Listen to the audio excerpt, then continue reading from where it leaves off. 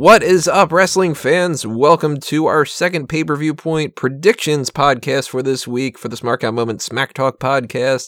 I'm your host, as always, Tony Mango, and joining me, same as before, we've got Robert DeFelice. Hello, everybody. And Callum Wiggins. We promise this one won't be over 2 hours to the guy in the comment section. Yeah, no, and there's no way. It'll be 6 hours. Deal with it. Each of our 5 matches is going to get an hour and a half dedicated to it. Yeah. Not being the case, this is going to be a much quicker one because this is NXT TakeOver New Orleans, so we have less than 1/3 of a card in comparison to WrestleMania. It's still going to be a really good show, I'm assuming, and we still have some stuff to talk about, though. So let's break down what we think is going to happen, who's going to win, who's going to lose, what we're going to like the best, what we're not looking forward to all that much, and blah, blah, blah, blah, blah. Maybe we'll talk about food, because I'm already hungry, and this is snack talk as well sometimes, and maybe we will just ramble about some stuff. I don't know. So, again, if you look at the timestamp and it says that it's a 6-hour-long thing or something like that, then you know that I didn't do my job budgeting time.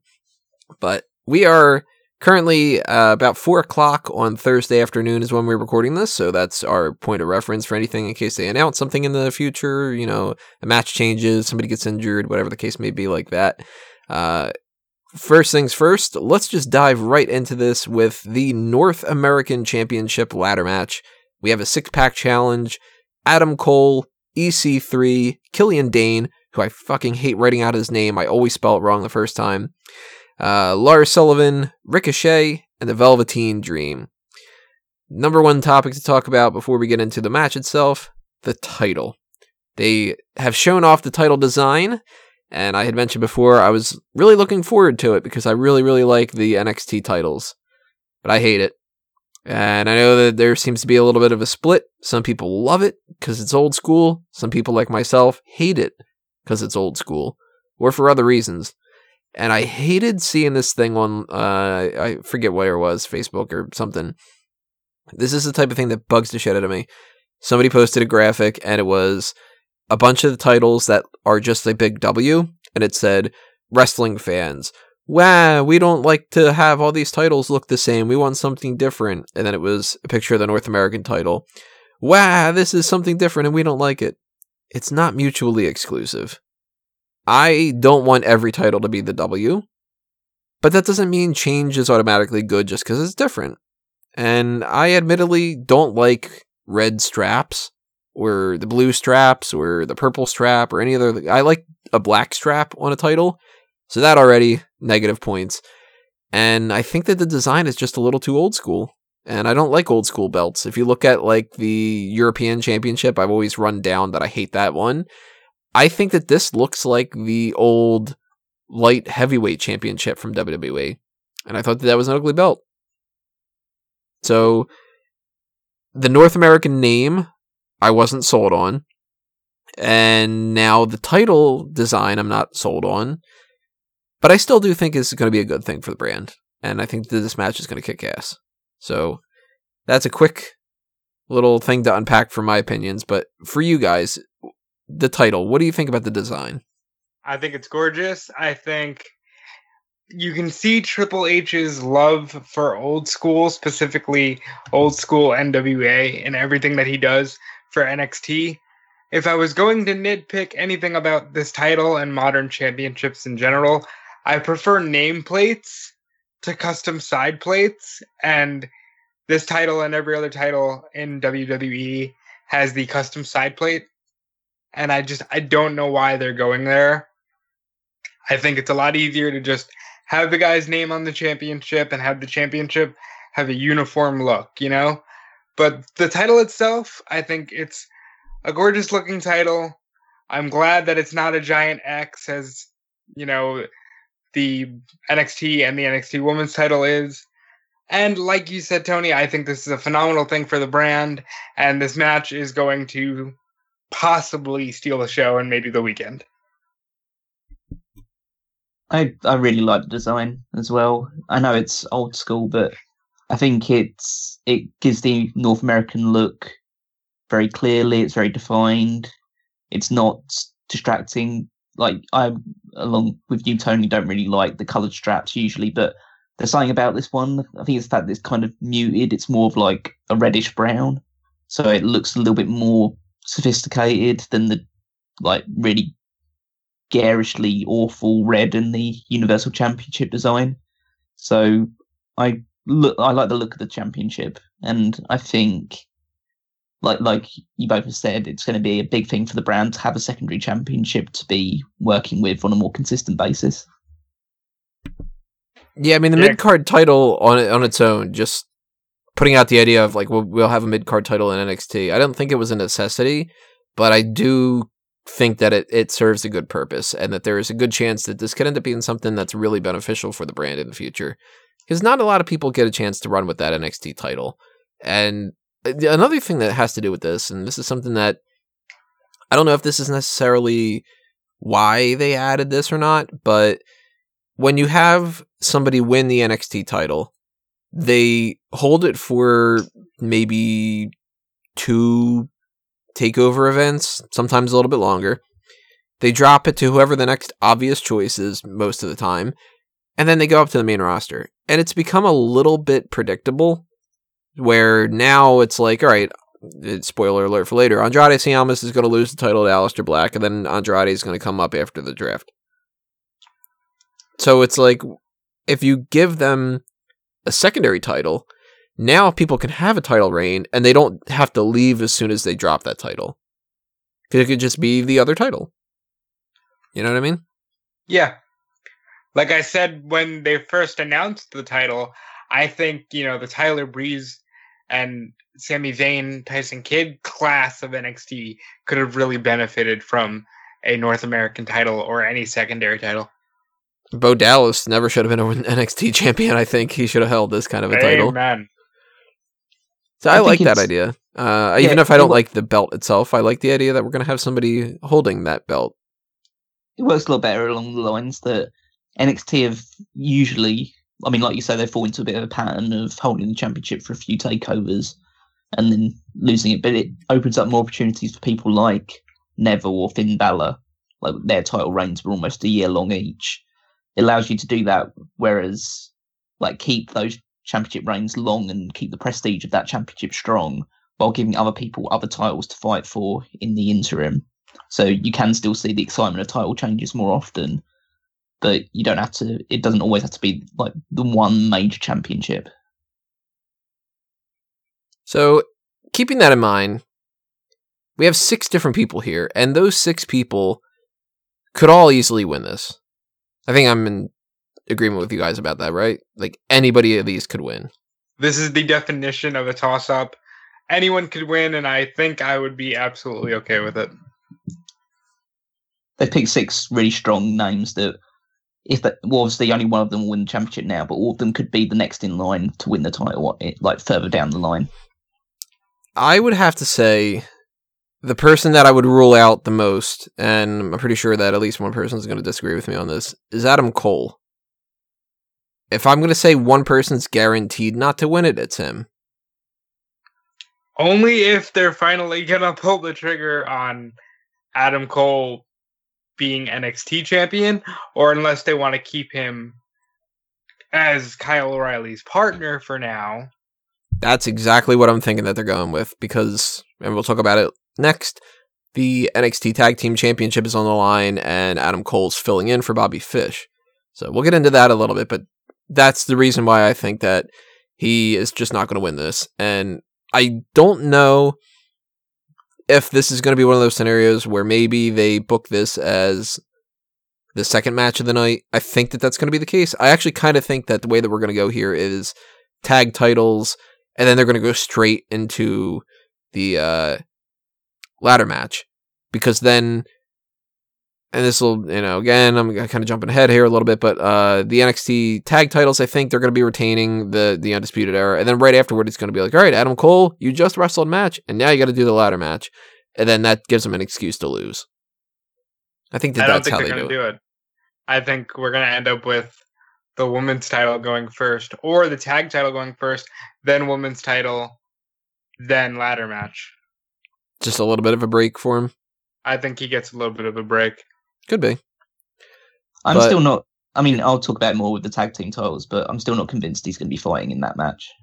I'll get to that. That's curious. Well, he's in the graphic, so I'm going with him for now. Because WWE's graphics are always so trustworthy. Well, you got 5 other people. If we rule out Adam Cole, well, does anybody think that Adam Cole wins? I've got him as my second favorite. Really? Me too. Second favorite as well. Huh. All right. I was expecting that it would be like, all right, yeah, brush him aside. I'll come back to that point then. I think we can group together Killian Dane and Lars Sullivan as 2 people that are booked pretty damn strong. They're not infallible, like they don't have some undefeated streak going on right now. But I think that they're 2 giant guys that can lose this because it's a ladder match, and it's kind of similar to what we were talking about with the other kind of stuff that we were talking about. You don't need those guys to win this type of a match. You can have them lose, and just because they didn't get pinned means they still kind of look pretty decent, if not like lose no steam behind them. And I don't know between the 2 of them too if there's one of them that has any more momentum than the other one. So it's another thing that kind of makes me go, well, are they going to pick one of them over the other one? I think they favor Killian Dane, but in my personal opinion, Lars Sullivan has more of an upset. I see Lars Sullivan as the next NXT champion after, like, further down the road, probably around about Brooklyn time. I see him becoming the NXT champion. Yep. That's what I'm thinking. But with Killian Dane, I mean, it's quite interesting that he's become essentially the focal point of Sanity. He's the main singles guy in Sanity now, when he was probably only initially going to be the tag team with Alexander Wolf. He wasn't even supposed to be anything. It was Sawyer Fulton, remember? Yep. Yeah, I try not to remember that. But but he's now the focal point of that group, whereas Eric Young has now faded into the background. Is not even on this show. But I see Sanity as a unit potentially coming up soon. Me too. So I think that it's not right that either of those 2 hold this championship, because one of them's moving on to bigger things in NXT, and I think one of them's moving on to bigger things on either Raw or SmackDown. Here's what I'm kind of thinking we go with, and you touched upon it with Sullivan. Again, I think Aleister Black's going to win the title, so eventually we're going to have somebody fight Aleister Black at NXT TakeOver Chicago, and I'm assuming Black doesn't lose that title until whatever the one before Survivor Series is. Is that Houston, or was that last year? I think it's Los Angeles this year. Los Angeles. So I'm going with just he loses it around that time. And there's enough time to build up Lars Sullivan a little bit more throughout that. And we could have Aleister Black versus Tommaso Ciampa. We could have Aleister Black versus, you just take your pick. EC3, whatever. And Lars Sullivan is either going to be the next champion after Black, or he's going to be one of those guys that he hangs around and he could potentially win that North American Championship as the next person to win that one, but he's clearly a priority.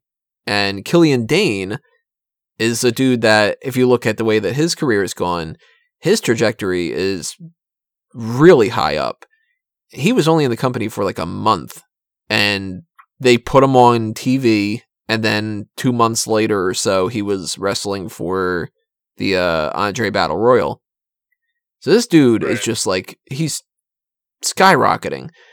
And I think Sanity's coming up to the main roster. I think that Killian Dane can't win the North American Championship because of that reason. And then that kind of throws out the idea that I said earlier. If you don't give it to Killian Dane, but you give it to Lars Sullivan, it kind of makes it seem like he's the bigger guy. And I don't think that they want to make that distinction. They purposely did a match between those two that didn't end with either of them getting any kind of an upper hand on the other one on this last episode of NXT. I think you can combine them both as just a no. I think they're both definitely a no here, but I think Lars Sullivan is a guy who, this weekend, with the right eyes on him, he might get sent straight up. If the right person looks at him and goes, my God, he looks so big, he's so aggressive, we got to have him on Raw now. You know? It could be. I'm not ruling that out for Lars Sullivan. I definitely think, like Killian last year, he shows up at least in the Andre. But I don't see him winning here. And so I'm grouping Killian with him like you guys are. Ricochet, he's here to jump off ladders, right? Does anyone see him actually winning? Part of me, like, I don't see him as a favourite, but this is kind of his match, his environment, whereas all the others are a bit, the ladder match concept is a bit alien to them. Like maybe Adam Cole a little bit, but if there's any environment where Ricochet has an advantage over pretty much anybody else in NXT, it's in a ladder match environment. So they might just do that as like, oh, it makes sense that Ricochet maybe one-on-one wouldn't be able to beat most of these guys. But when you put a ladder involved or you have some sort of element of high flying and speed, then this is where you give him the championship. I'm working more under the assumption Ricochet is going to be the standout, but he's still going to lose. And it's going to be one of those things where if the champion is a babyface, where do you go from there? But if the babyface is the one challenging for the title, then people are still kind of invested afterward. And if you look at the group of this people, he's the only babyface. Adam Cole, he's beloved, but he's a heel. EC3, people are going to go nuts for him, but he's a heel. Dane and Lars Sullivan, they've got their heels, essentially.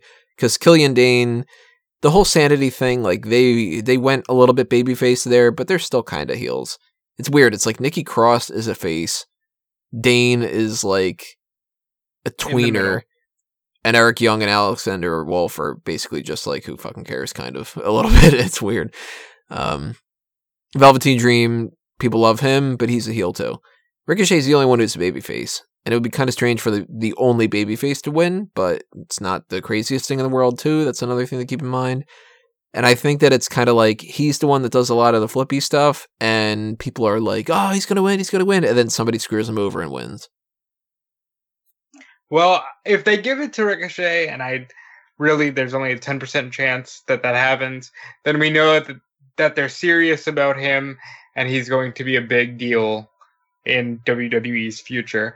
But I mostly see him as he's going to do a lot of cool things. He's going to be the one you remember, and then Sullivan or Dane is going to squash him under a pile of ladders. And that's it for Ricochet for that evening. Then the other three are the three that I really think you can walk away with the title. I'm 50-50 on EC3 and Velveteen Dream. I really don't know which one I would put more than the other one. And it's for a couple different reasons. One of them being Velveteen Dream has been kicking ass. And you know that WWE has been paying attention to that.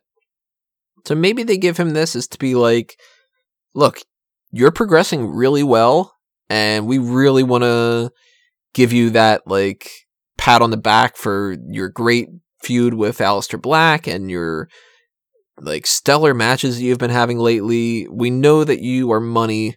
Let's give you that. But real, I don't know. I don't want to say, like, just the look of the title, but if I were to go with, like, who makes the most sense to be going out there and saying, I'm the first ever North American champion, and look at this, I disagree with it, but look at this beautiful title, and this was made for me, and whatever, it's EC3. Yep. He is doing that top 1% thing. He did be, wow. I'm so tired this week. He did start this whole thing by being like, you made this for me, and that's great. And he kicked off the idea of the North American Championship. And he is the guy that's coming in fresh. Velveteen Dream, I love Velveteen Dream, and he could very easily win this. But, you know, if I have to pick, I'm going to pick EC3. Me too. Even though I said it when I saw the belt, I think they're going to have a lot of fun eventually with Velveteen Dream changing the color of the strap to be that purple or whatever, matching whatever tights he's wearing that night. But I think first champion, my money's on EC3. I don't really see Velveteen Dream as a front runner in this match, just because he doesn't need a title. he definitely deserves it for like the effort that he's been putting in this year and his escalation from being like given potentially like career-ending gimmick and actually transforming it into something really good. But he's already shown that he can have really interesting and like important matches while not having any sort of championship stipulation surrounding it. It's his character and his like ability to just pick fights with people based on something about their appearance or something about their character that he doesn't take too kind to. That you can create feuds off of that and you don't need a championship to be at the heart of it. Whereas EC3 coming in fresh, he's the new guy. He's been in WWE before, but you're trying to establish the new character and give that like appeal to the audience and wanting to see this guy finally be in NXT after so many years in the wilderness, or TNA as it's also known. Did they change the company name again? Goddamn. Impact. I think they're still doing Impact, maybe? It's an old school looking championship. He's an old school heel wrestler. He's like, I don't want to say like a Ric Flair ripoff or anything like that, but he's like the guy who's saying he's better than everyone else. Similar to the way that Bobby Roode was when he started in NXT. So that sort of guy should be the guy that holds a championship first. Like gives it prestige, holds it for a few months. Like just everyone, by the end of his reign, people will be desperate to see someone like a Ricochet or a Velveteen Dream or Johnny Gargano or something along those lines, some big babyface to finally rip the title off of him. So he's the guy to like give the championship immediate prestige. So my money's on him as well. All right, that's 3 for EC3. Would have been weird if only 2 of us would have picked it. It would have been EC2 or something like that. But you guys had mentioned that you put a little bit more faith in Adam Cole and that this ties into the tag title. And that's exactly why I think that the tag title is going to cost him this and kill the idea that he can win it. Because we do have, it's both a combination, it's a weird scenario. The Dusty Rhodes Tag Team Classic finals ended with the Undisputed Era interfering. And William Regal, to their credit, he made a good idea as far as like the storyline goes. He's like, oh, that's pretty clever. I see what you're trying to do here. If you cost the finals to not have an actual winner, then you're not going to have to defend the titles at TakeOver. But fuck you, we're going to have a triple threat instead. I like that storyline. But it also means that we have to like, I've been typing this out so strangely lately where it's like, the Dusty Rhodes Tag Team Classic Finals for the NXT Tag Team Championship triple threat match between the Undisputed Era, but it's the one guy who's filling in for the other guy that's normally a part of the Undisputed Era, but it's a stable, so now he's a champion even though he wasn't constituted one before, versus the Authors of Pain versus the random tag team of the United Kingdom Champion and Roderick Strong, who's been fighting for 205 Live. It's like, huh? What the fuck are we going with here? Whatever happened to, like, AOP versus DIY? The end. That kind of a thing.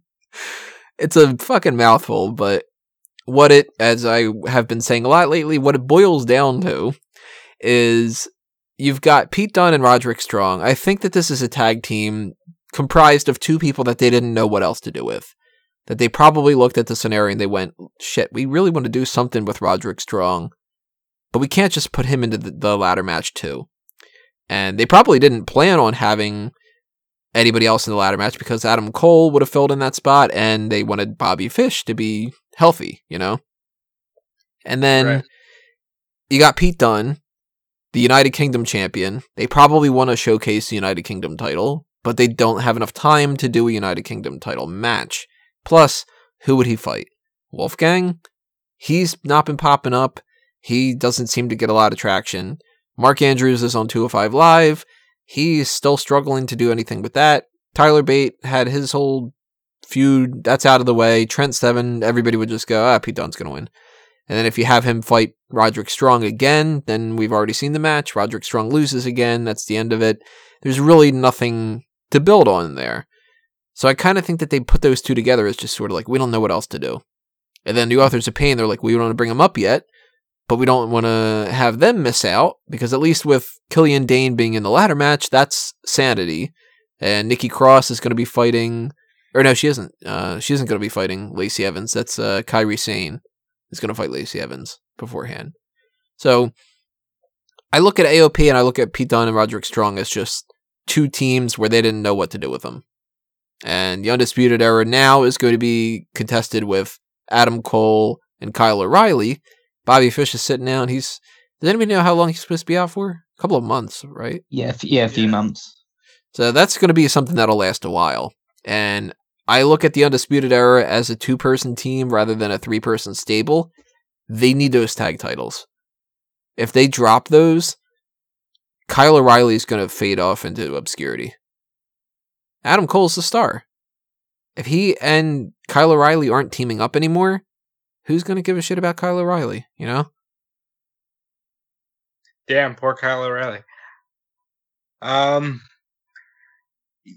was going to say Pete Dunne and Roderick Strong just because I don't see why they would be so hell-bent on getting this team in this match unless they wanted to do, hey, Pete Dunne and Roderick Strong are tag team champions who, you know, have really good chemistry as opponents, but now they're tag team champions and they have to get along. But I think it just makes more sense here to stick with the Undisputed Era, because I think we're all in agreement Monday or Tuesday, the AOP's on the main roster. Yeah, I'm pretty sure. Mm-hmm. Yeah. So yeah, I gotta go with the Undisputed Era to retain, and maybe if there's a chance for a title change, it's Dunne and Strong, but I don't see it being likely. In terms of the match, part of me thinks that it has to be Pete Dunne and Roderick Strong, just because they weren't even meant to be in the Dusty Rhodes Classic initially in the first place. It was supposed to be Mustache Mountain, so Tyler Bate and Trent Seven, but they specifically pulled those two out with a fake injury so they could put this team in instead. So they clearly see a future with these two as a team, or they were desperate to get them into this match. And I think because Triple H clearly has big plans for Pete Dunne, and he's always had an affinity with Roderick Strong as well, that they might just give them the championships just to give them a short run with it. And that's part of the reason why I think that Adam Cole might win the North American Championship, because it would satiate losing the Tag Team Championship. You give him the North American Championship as a compensation. But I'm also, part of me is thinking that they had that backstage segment on the recent episode of NXT with William Regal saying, well, I suppose you have 3 options. 1, you don't compete for the North American Championship, and you just compete in this match, or you compete in both matches, or Kyle O'Reilly defends the titles on his own. But I can imagine, the way that Undisputed Era have been presented, to say, well, Mr. Regal, I present you option number 4, which is there's now another member of the Undisputed Era. Obviously, I have no idea who that would be off the top of my head, but it wouldn't be out of the question they bring in somebody else. There must be loads of people in NXT that could have the credentials to be in the Undisputed Era.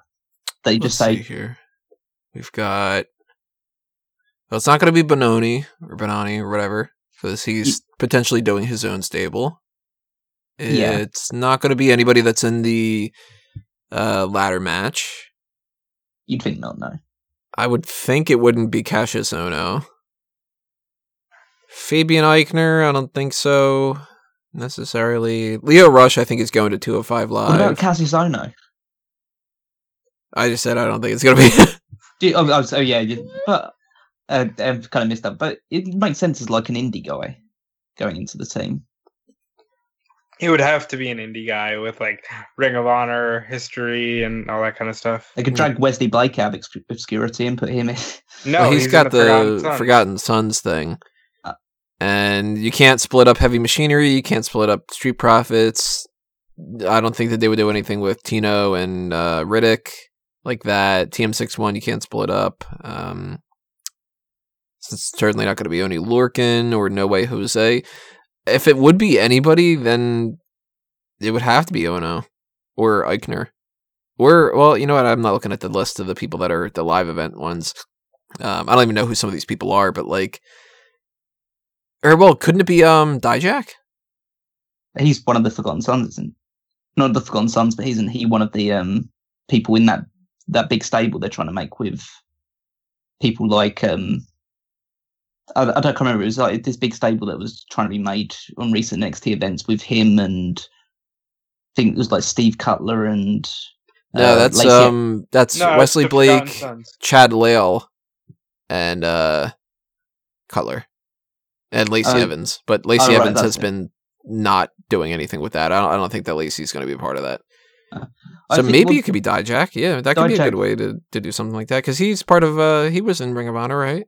Yeah, Yeah. he's a really impressive wrestler as well, and like he could be like the big guy out of the team as well because he's significantly taller and bigger than everyone else in that group. So he could be like the big muscle head they want, like they have a bit of control over or something along those lines. That you know what that is actually something that I didn't think about that, but yeah, if Dijak he did do a run in Ring of Honor, it says until 2017. So if they bring him in as the fourth person for that, then maybe that is the case. I mean, I still And don't think that would end up leading to Adam Cole winning the North American Championship, but maybe they do bring him in, and maybe he is the new fourth member. And if that was to happen, then I'd say they would hold on to the championship. But I think like the smart money is on Adam Cole still competing with Kyle O'Reilly, and I think that if that's the case, then it's going to go to Pete Dunne and Roderick Strong. So they're my official prediction is Pete Dunne and Roderick Strong. Actually, you know what? Does anybody know if anybody is wrestling out of this bunch at Access? Dijak is. Dijak is? Okay, that might rule him out a little bit then. Well, Pete Dunne is competing at Access because he has to defend his UK championship as well. Do you know which one Dijak is in the He's doing tournament the for? North American, I believe. North American. All right. Well, at the very least, we know that if Dijak pops up as part of Undisputed Era, he's not going to win that title shot and then fight North American champion Adam Cole. No. If that were the case, you know that's no scenario that would happen. So, Callum, you're going Dunne and Strong. Yeah. And Robert, who were you going with? Undisputed Era. Undisputed Era? All right. I'm going Undisputed Era as well. You really got me thinking about that Dijak thing. I still think it's just going to be Adam Cole and Kyle O'Reilly, but I think AOP is set for the main roster either right after WrestleMania or at least at Backlash. And Strong and Dunne, I think they're just kind of there for the sake of being there. Undisputed Era, I think that they needed a little bit more. I think if we're going to have a little fun with the fantasy booking idea, like Callum pitched of, hey, there's a fourth member, then they do the Cody Rhodes, Ted DiBiase spot of, he'll be here. Oh shit, Roderick Strong just dropped Pete Dunne. Roderick Strong's in the Undisputed Era. There's your tag team. I did entertain that idea as well. Maybe. Then NXT doesn't usually do that sort of BS. Yes. Yeah. Well, if it happened, you heard it here first. So I don't have too much to say about this next match. Ember Moon versus Shayna Baszler for the NXT Women's Championship. I think that this is just, you didn't want to have Ember Moon drop the title too quick, and then she drops it here. Yep. Uh-huh. I hate to be so dismissive of the women's match when it's like, well, that's the only women's match, and talking about all these other ones a lot more, but I really think that there's nothing more behind it. And that's not necessarily their fault 100%. I think it's more so the writing team just not giving them more to do, but I'll also give a little bit of discredit to both of them because Shayna is nothing without them writing her as dominant and her name. Meanwhile, Ember Moon, I don't like her on the mic. She's very much like, I'm acting, I'm going to pretend like I'm mad. I'm going to do the same thing that everybody else does where they laugh and look off to the side and then look back at the camera mad. Fucking hate it. It drives me crazy. It's like the textbook for people doing things. That's like their go-to. Like, I don't know what to do, so I'm just going to do that. It drives me crazy. She has been coming off as like very melodramatic recently. Mm-hmm. it doesn't strike it as like a real person would. I know that's a lot of problem with a lot of WWE writing, is that a normal person wouldn't talk the way that they're talking. But she's coming across as like exceptionally melodramatic in recent episodes of NXT. She's coming off as somebody playing wrestler to me. That's I would say give her time, but she's been there for a while, so it's kind of always been my main issue with her, is that I don't really know what she's about. Even if she's been there for so long, it's just not a case of like coming across as fake almost, but she's got this kind of mystical characteristics with her entrance, and she's got like real flamboyance in her first entrances when she was coming out, but then she just acts like a normal person outside of it. So I just don't really see what the connection is. Like, she comes across as very generic in her actual personality, but then when you see her entrance, stuff like that, you're expecting someone with a lot of character and flamboyance and like something different. Whereas she's always come across as a little bit of like just generic babyface champion. Do you think she would do better with a silent assassin type of gimmick? I think most people on NXT would probably do better with not having to talk as much as they do. Like, they get people like Lars Sullivan and even Shayna Baszler as well talking too much. They talk too much. But that's because they're preparing them for WWE, where you have to talk all the time. Whereas I just think with Ember's entrance, like, she could pull off the I do my talking in the ring, silent but deadly kind of thing. I don't know. I just think that I don't mind her talking, but it'd be more along the lines of like her talking about how she's like a protector or something like that, or the fact that like Shayna Baszler's been beating up people behind the scenes, and so she comes across as like more of a protector, or like, this is my like house hunting grounds. We both jumped on that. Immediately just burned into my fucking brain too. It's like I go more along to like thinking that this is my kind of hunting grounds, and you have to go by my rules. This is my turf fight. I'm the champion of this landscape, and if you're going to fight people, you've got to do it on my terms. Whereas Baszler's being more just outwardly aggressive and picking on the weak, essentially.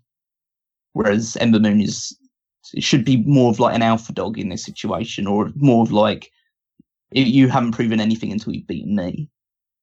Whereas in this case, she's been a bit more just like, oh, don't hurt those people. You beat up a trainer. That's not cool, type thing. It's just she's playing up the idea of that she's the honorable babyface, and it's all about respect and all that other kind of stuff. But I don't buy it, and it sounds mean to say, but the way that Ember Moon has conducted herself during this feud makes me think she's not ready for the main roster. Yeah, it's hard to say, but I would agree with that. I mean, I would be so much more into this match if the title was on Baszler instead. If Baszler had won the match, I mean, I know it would have been a bit sucky to give Ember Moon such a short title reign, but sometimes short title reigns are better for somebody's career. It's not a case like Sasha Banks where she loses the championship the first time that she wins it over and over and over again. Like, it would just be a short title reign against somebody who was really on fire at the time when she was fighting for the championship the first time.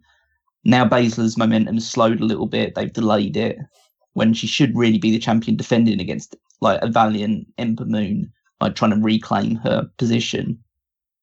Like, she's learned a little bit more. She's a little bit wiser. She's not going to take Shayna Baszler as lightly this time. Whereas having the title just feels like an inevitability this time. Just feels like, okay, so this is the thing that you should have done a few months ago, and now we're going to see it this time instead. Yeah, we're just going to see Shayna Baszler win. Ember Moon is going to have a rematch with her either on NXT television or in Chicago, and she'll lose, and then Shayna Baszler will move on to the next one. Either it's Kairi Sane, or it's Nikki Cross, or it's, just give or take Candice LeRae, Dakota Kai. She moves on to the next one, and they'll probably keep the belt on Shayna Baszler for a while. So it's kind of really not like... Are you guys worried about the future of the NXT women's division? Do you think it's lost a step in recent months? I don't think so, actually. To be honest, I think that it's lost a step because of Asuka. I think that they painted themselves into a little bit of a corner because Asuka was undefeated and they didn't want to have her lose to anybody. So everybody lost to her. And once she left, it became this mad scramble of like, well, now we need to find out who's second best. And you got somebody like a Shayna Baszler who came in and she was trying to make it seem like she's the best. But the first thing that she did was lose. So then where do you have your big type of person, you know? If it's supposed to be Ember Moon, she has been struggling to, you know, she's been having fights with Aaliyah and not doing all that well. And she got her ass kicked by Shayna Baszler and only won by the skin of her teeth. So the champion isn't all that strong. The challenger wasn't able to be as dominant as she should have been. And then all the other people are getting their asses beat by Shayna Baszler and stuff. Or there's somebody like, say, Tanara Conchi, who hasn't really even popped up recently. Who? Yep. She was the woman that was supposed to be with the Undisputed Era for like 2 weeks and then just disappeared after that. Okay. The blonde one that looks like a The version Brazilian one that looks. Yeah, the Brazilian one, yeah. She's oh like my god, she's gorgeous. I don't see it. I think she looks like the less attractive cousin of Renee Young, where it's like, you're related, but Renee's the cute one. I'm not too like down on the women's division in NXT, mainly just because I think there's a lot of actual characters on it. When I look at like WWE's one, I see like a few like big standout personalities, but a lot of them are just fitting into places like you look at someone like a Dana Brooke or a Sonya Deville or something like that. They've kind of got characters, but they're more just like background pawns. Whereas I look at NXT Women's Division, and yeah, there might be some people that are like on a higher pedestal, like your Shayna Baszler's, Ember Moon's, Kairi Sane, but everyone else, even though they're not at that level, they all seem to have unique characters and personalities, which means I can get more invested into their matches and their feuds and their own personal storylines, as opposed to just seeing like an endless bunch of people that Baszler will beat. And I think that she will hold the title for a while and she'll beat a lot of people, but I think that'll be a good time to get some more characters over in the process. It's nice every now and again to have like a dominant heel as like on top for about like 6 to 9 months or something like that, just to build up the eventual babyface winner, which I hope would be someone like maybe a Candice LeRae. She comes across like the scrappy babyface that would finally pull out the shock win. I like it.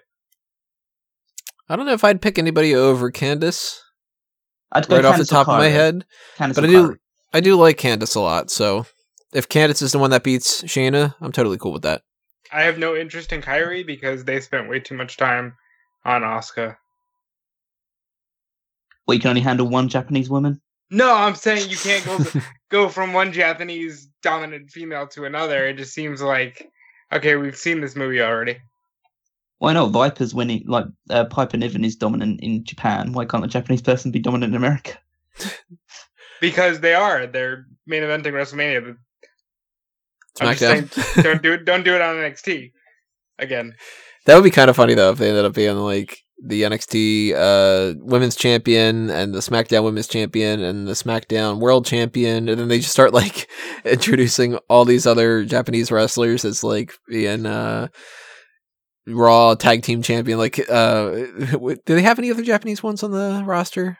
Hideo Itami and Akira Tozawa. On the NXT roster though? I don't think on NXT. They were close to signing like Io Shirai at some point, but they decided to go against that. Or she decided not to sign. But not to my knowledge there's any other Japanese person. All right, never mind then. I was gonna say like surprise entrant for the North American and you know, that kind of thing. They're more keen from recruiting in China and India at the moment, so yeah, they have like Tianbing and stuff. They have a huge Asian like conglomerate winning the titles.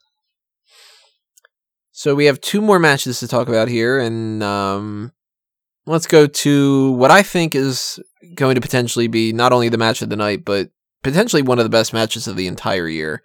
Johnny Gargano versus Tommaso Ciampa for no title, but it is an unsanctioned match. So it does have a stipulation attached to it. The unsanctioned matches, if you're unaware, are no DQ matches. That's the only difference. It's another one of the 50 names that they have for no DQ. But they call it an unsanctioned match because it's kind of the idea behind, like, Gargano isn't quote unquote officially part of the NXT roster. And if anything were to happen, he can't sue us and that kind of a thing. The other stipulation behind it, because it is an unsanctioned match and because the whole hiring and rehiring situation is, if Ciampa wins, Gargano stays fired, but if Gargano wins, he gets his job back. Similar situation to what we've got going on for the Kevin Owens and Sami Zayn situation, where I mentioned this before. I think it's a little strange that we've got both events have a situation where somebody has been fired and they're fighting for their job to come back, as opposed to like a retirement match, or, even if it was just like two of those types of matches back to back, it would still be kind of strange. But it's weird that it's like two of the reverse match to me. But it's a good match idea. I think that this is something that's a long time coming. We have been talking about it for months. Gargano and Ciampa know what they're doing. This is going to kick some serious ass. Oh, yeah. Match of the weekend? Anyone? I think it's got as good of a shot as anybody else's ideas. If it's not this one, it could be the IC title match, or it could be the Shinsuke Nakamura AJ Styles match, but I would lean a little bit more towards Gargano and Ciampa.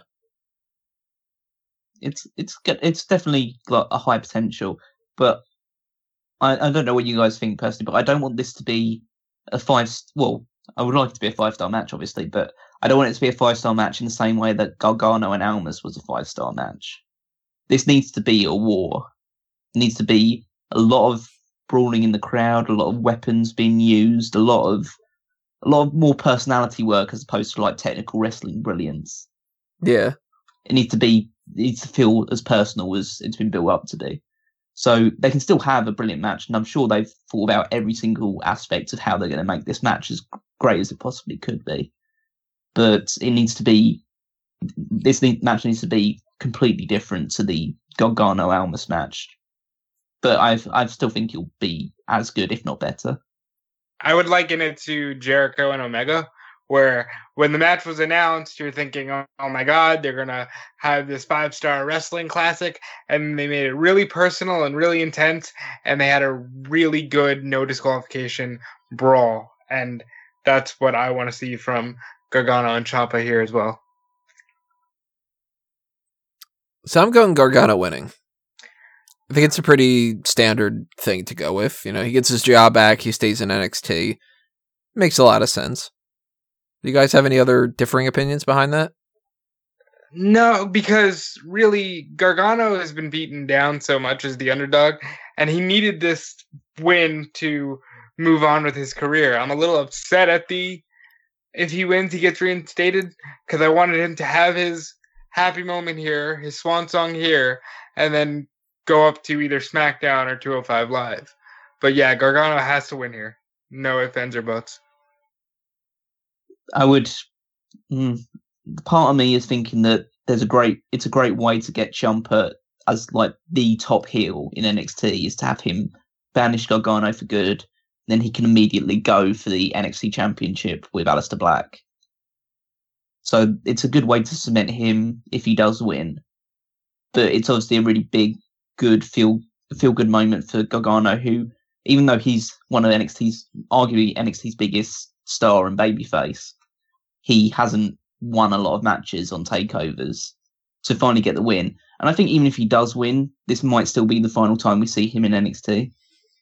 Just go along the lines of him saying, I finally defeated Ciampa, I've gotten that monkey off my back, so I get to now leave NXT on my terms as opposed to being forced out.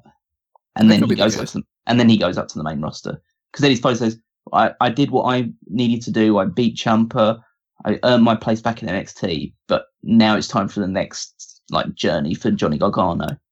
And the only thing that I pray is that I hope he doesn't go to 205 Live, just because even though it's getting a lot better, he's too big for 205 Live.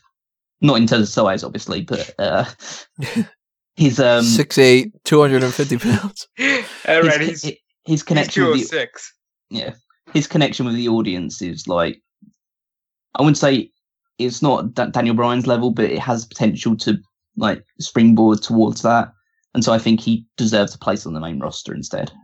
But that might be all the more reason that they want him on 205 Live. They need that drawing power that makes people say, I'm tired, but I'm going to watch 205 Live. But he doesn't have it's the thing with Johnny Gargano. He's a big star in NXT, but he doesn't have drawing power. Right. Nobody outside of NXT knows who Johnny Gargano is. Yeah. Whereas if you put him in WWE, you could create that atmosphere like he does have in NXT, where people do want to go to NXT shows to see him, but he needs to be on the main roster to do that because you need to build him back up again, like bring him up as the underdog character that he was in NXT. I think if there would have been a heel in the mix for the Cruiserweight Championship, then I'd lean a little bit more towards him coming up. Because if, for instance, say TJP, if we had like TJP versus Cedric Alexander and TJP came out on top, he won the Cruiserweight Championship, and then he starts gloating about it the next night on 205 Live, and he's talking about how, I proved that I am the best Cruiserweight because I am now a 2-time champion. I won the Cruiserweight Classic and I won this tournament. And, you put any tournament in front of me, I'm going to win it because I'm the best Cruiserweight and whatever. I proved that I'm the best on the entire roster. There's nobody on there that can beat me. The tournament proves it, blah, blah, blah. And then Gargano pops up. That would have been a scenario that I could have seen coming. But since we have two baby faces right now, I think we need a heel. And whether that is somebody like a Buddy Murphy, because he's a baby face, but he kind of isn't, sort of. It's a little bit strange. Or you get like a Gentleman Jack Gallagher, or, you take your pick from anybody who could be a heel in that kind of a scenario. Maybe even Neville comes back and fights Cedric or Mustafa. I think there's no room for Gargano, and if he were to go on Raw or SmackDown, particularly Raw, he's going to get lost in the shuffle, I think. But if he stays in NXT, he's got another championship he can be fighting for. He doesn't have to win the NXT title. He can win that North American one. I think we need to start getting into the mindset. There are certain people that just shouldn't go from NXT. Maybe there are certain people that should just stay in NXT for the majority of their careers. And I'm cool with that. Because NXT could be a standalone brand. And if the Fox deal does go ahead, NXT is something that could definitely be on the table to actually become an actual mainstream television show. Mm-hmm. So that would hurt the network, I think, a little bit. Yeah, it would. But it depends how much money's being offered for it. Because right. Let's put it this way: it's not like millions of people, well, thousands upon thousands of people signing up to watch NXT every single week. They're still watching it if they have the network. They're still going to enjoy it and still going to watch it, but it's not really something that's drawing people to sign up for the network. And maybe putting it on Fox for a little while will get people to sign up more, because you could have something like, we'll show an hour of NXT here, but then you've got an extra half an hour of NXT shows that you can see only on the network or something like that. Right, kind of like what they do with SmackDown. It's 2 hours, and then go over to the network for 205 Live, that kind of a thing. Yeah, only this time it will hopefully work. Yeah. But I do think that Gargano's winning here, and I agree with your sentiment that if Ciampa wins, he skyrockets to being like a top heel, but I think we got Lars Sullivan, and I think we got EC3, Velveteen Dream. There's enough heels. We need more baby faces. And Gargano's that top baby face. Arguably higher up than Aleister Black is. Yeah, I would say without question he's more of a babyface than Aleister Black. You've kind of convinced me. I think I'll go with Gargano for this match as well. And that takes us to our final match to talk about here. The NXT Championship match is going to be Andrade Cien Almas defending his title against Aleister Black. Zelina Vega, I'm sure, is going to be ringside, causing a little bit of havoc and stealing everybody's hearts and stuff. And it's time for Almas to drop that belt. Black wins. He's been fairly dominant. I think he's only lost like 2 matches or something since he's been on NXT. Just the one. Just the one, even. Yeah, it's the match that Gargano won to earn a title shot. That's the only time he's been pinned. So if he's only lost 1 match, it's hard to assume that he's going to do anything other than, change of pace and stuff. Almas has held the title since November? Yeah, right? Survivor Series 1. Yeah, the one before Survivor Series. War Games. So he's held it for a couple of months now. That's a long enough title reign. And Almas was somebody that a lot of people didn't think would necessarily even win that title to begin with. Arguably, if this would have been a scenario where it was happening now, he could have been the choice for the North American title instead. He got his world title reign for NXT, and he's got arguably the best manager in WWE right now. Heyman and Zelina Vega are pretty much like fighting it out for number one. So bring him up to the main roster, have him drop this title, put it on Aleister Black. They clearly like Aleister Black a lot, and move on to the next stage, And it also kind of balances out the idea that I think that we're getting a heel North American champion, and then we'd have a babyface NXT champion.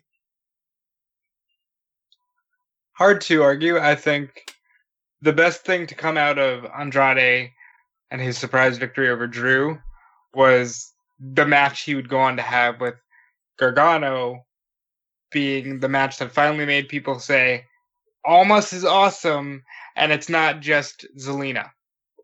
Because he was suffering from a lot of people like, Zelina's awesome, and Almas is just there to carry her bags.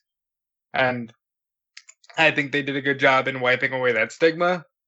Now, Almas can go to SmackDown and be, firmly in their mid-card, and, Black rules over NXT until it's time for whoever. I think you guys were saying Lars Sullivan.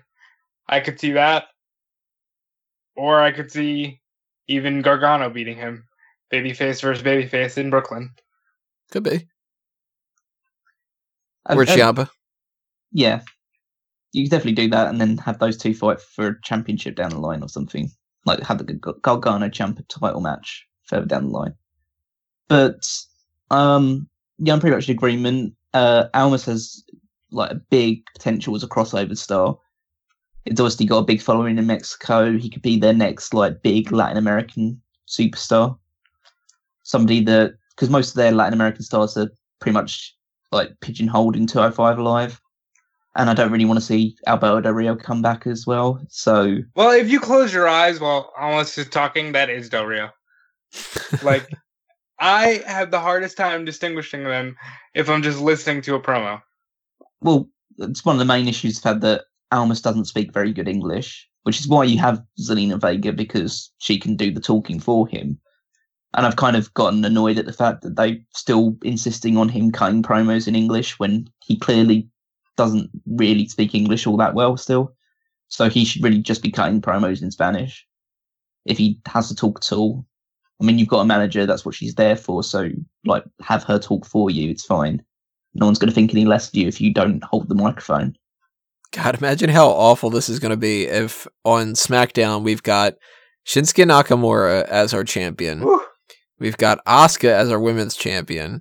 And then we've got Andrade Cien Almas having to cut a promo without Zelina Vega, where it's just like we have nobody being able to cut promos on SmackDown. Well, that's why they've started doing the subtitle things on SmackDown as well, like in the promos. But they've only been doing that for the Americans, funnily enough. So that's like... Maybe they only think that Spanish people or Japanese people watch SmackDown anymore, and they just have to translate the Americans now instead. I think, and they're way too focused on making SmackDown the B show, but it's the B show with all the good wrestling. You know what I mean? The underdog show. Yeah, they're really pigeonholing themselves there. That's why I know it's getting a little off topic, but that's why I want Brian to stay there, because if we have a Nakamura and an Almas and an Asuka, it's going to be like, well, I like the wrestling, but I can't get through any of these promos, Brian has to stay on SmackDown. Yeah. He absolutely has to. Because they know that he's money, and they know that he's not winning that world title if Roman Reigns is still on Raw. Keep those two separate. But I'm really pleased with the way that Almas has carried the championship so far. I mean, a lot of people probably thought that when he won the title, it was pretty much like, well, Drew McIntyre got injured, so they had to give a title to him or something along those lines. But whether that was the case or not, he's held the championship with a lot of gusto, and he's had great matches with Gargano as well.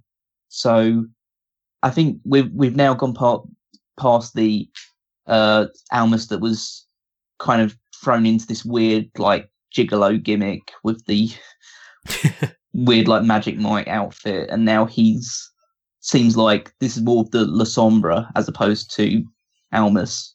This is the guy that was a big star in New Japan and in Mexico, rather than the guy that was just like who looked like he was going to be another failed experiment, like a Sin Cara or something along those lines.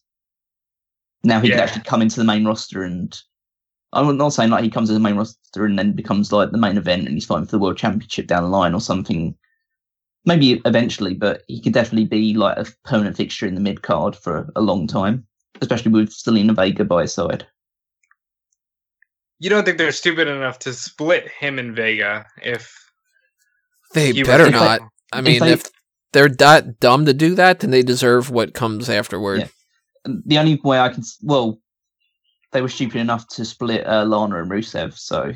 They were also stupid enough to split Enzo, Cass, and Carmella. Now, granted that they ended up making magic, luckily, but that was a huge package, and them splitting them up, I didn't think was beneficial to them in the beginning.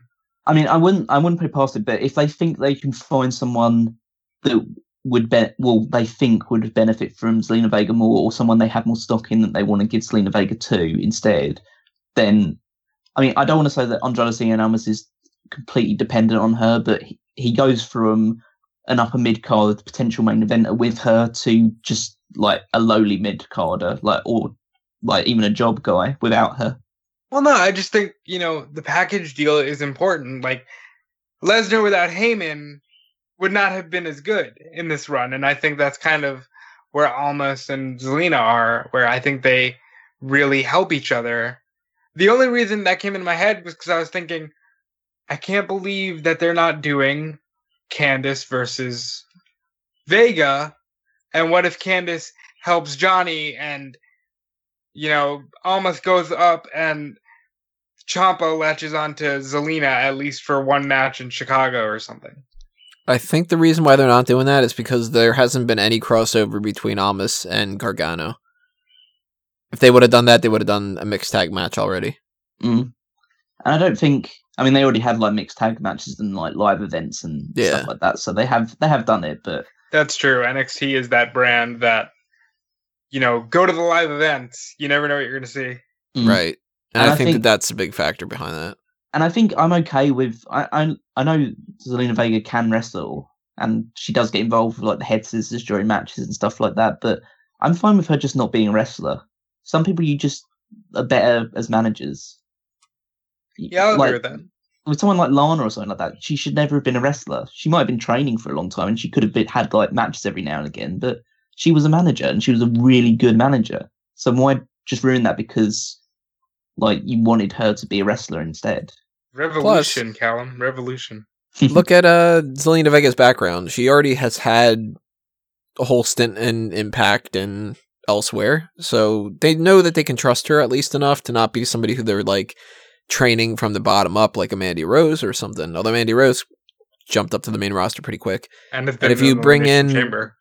You do Zelina Vega on the main roster with Andrade Cien Almas, eventually she could just wrestle as part of SmackDown or Raw, Yeah, she can have like occasional matches, like if they want to do like a few mixed tag team matches or something like that, or just want to have her in a feud with some like a Becky Lynch or something like that, and it's totally fine to do that. But she should primarily just be the manager because it makes a huge impact, and she's such a good talker. She's so comfortable on the microphone that people will still be talking about her. It's not like she falls into the shadow of Almas, or even Almas falls into the shadow of her. They both bring different qualities to the partnership, and it makes it's like there's like a symbiote almost. Like they don't really work as well without the other one. Plus, I mean, look at what we might end up getting in the future. Rusev and Lana versus Andrade Cien Almas and Zelina Vega. Maybe. Do that, You'd have to turn Rusev babyface for that to happen, probably. Yeah, entirely babyface. That'll happen. Yeah, you'd hope so. I guess the only other question I have is, what do you guys think about long-term upside for Aleister Black? Do you think he's just another NXT guy, or do you think he'll actually make a bigger impact down the line? They have Mid-card title in 2019. That's probably what I see as well.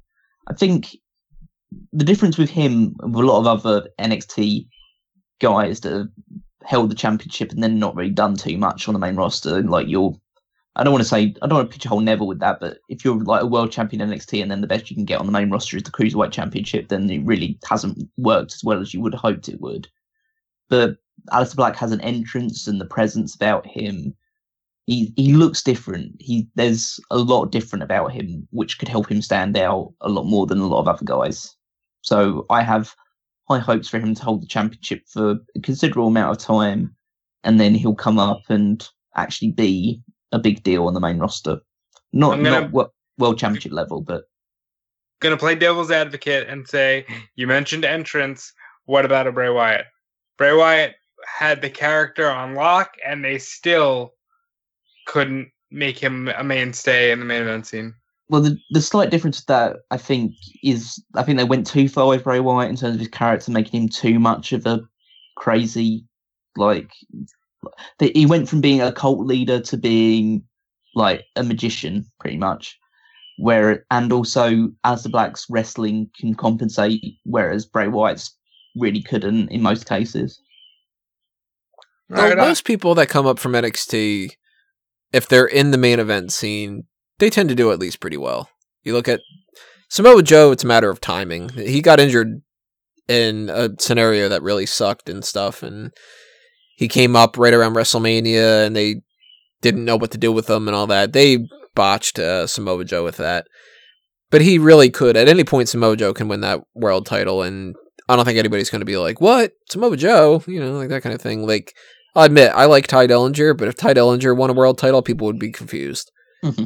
And you look at, like, Kalisto, they tried real hard with Kalisto. They gave him Cruiserweight title reign, 2 United States title reigns, but he's just not that type of guy that goes up, and he didn't win the world title in NXT, he only won a tag title, so they still did pretty well for him, realistically. The whole scenario with Shinsuke Nakamura, he's becoming a world champion in a couple days now. You got Bobby Roode, he's on his way up. He could easily win a title at any point. Finn Balor, his injury got in the way for that, and that screwed him over. Seth Rollins is, of course, multi-time world champion. Big E is during a different era. That's a little bit harder to kind of gauge because he and like Bo Dallas, he's a complete flop. But Bo Dallas wasn't NXT champion when NXT meant what it means now. So the same thing with Neville. But after you get with Neville, you get Sami Zayn. And it's pretty much Sami Zayn onward. They've been pretty good. Sami hasn't won a title yet, which is crazy. Still don't know why he's not a mid-card champion. But Owens, man, he was straight to the top. And Balor and Nakamura and whatnot, they're all kind of hovering around there. So I think that the sky isn't the limit for Almas. But I do think that Aleister Black is going to have a little bit easier of a time. And when he comes up to the main roster sometime in 2019 or the tail end of 2018, I think more so 2019, then I think that he's going to be straight into that mid-card title situation, and he could possibly win one of those titles on his first night. I think that they like him a lot. I don't know about future world champ, though. It'll be interesting to see. Yeah. And it's all going to start here, because he is winning that match. He's clearly winning that match. Yeah. There's no way Almas retains, unless there's some really crazy idea that they got going on, where they're going to do, at NXT TakeOver Chicago, they're going to have Aleister Black versus Tommaso Ciampa versus Johnny Gargano versus Andrade Cien Almas in a fatal 4-way, and then they put the belt on Ciampa or Gargano.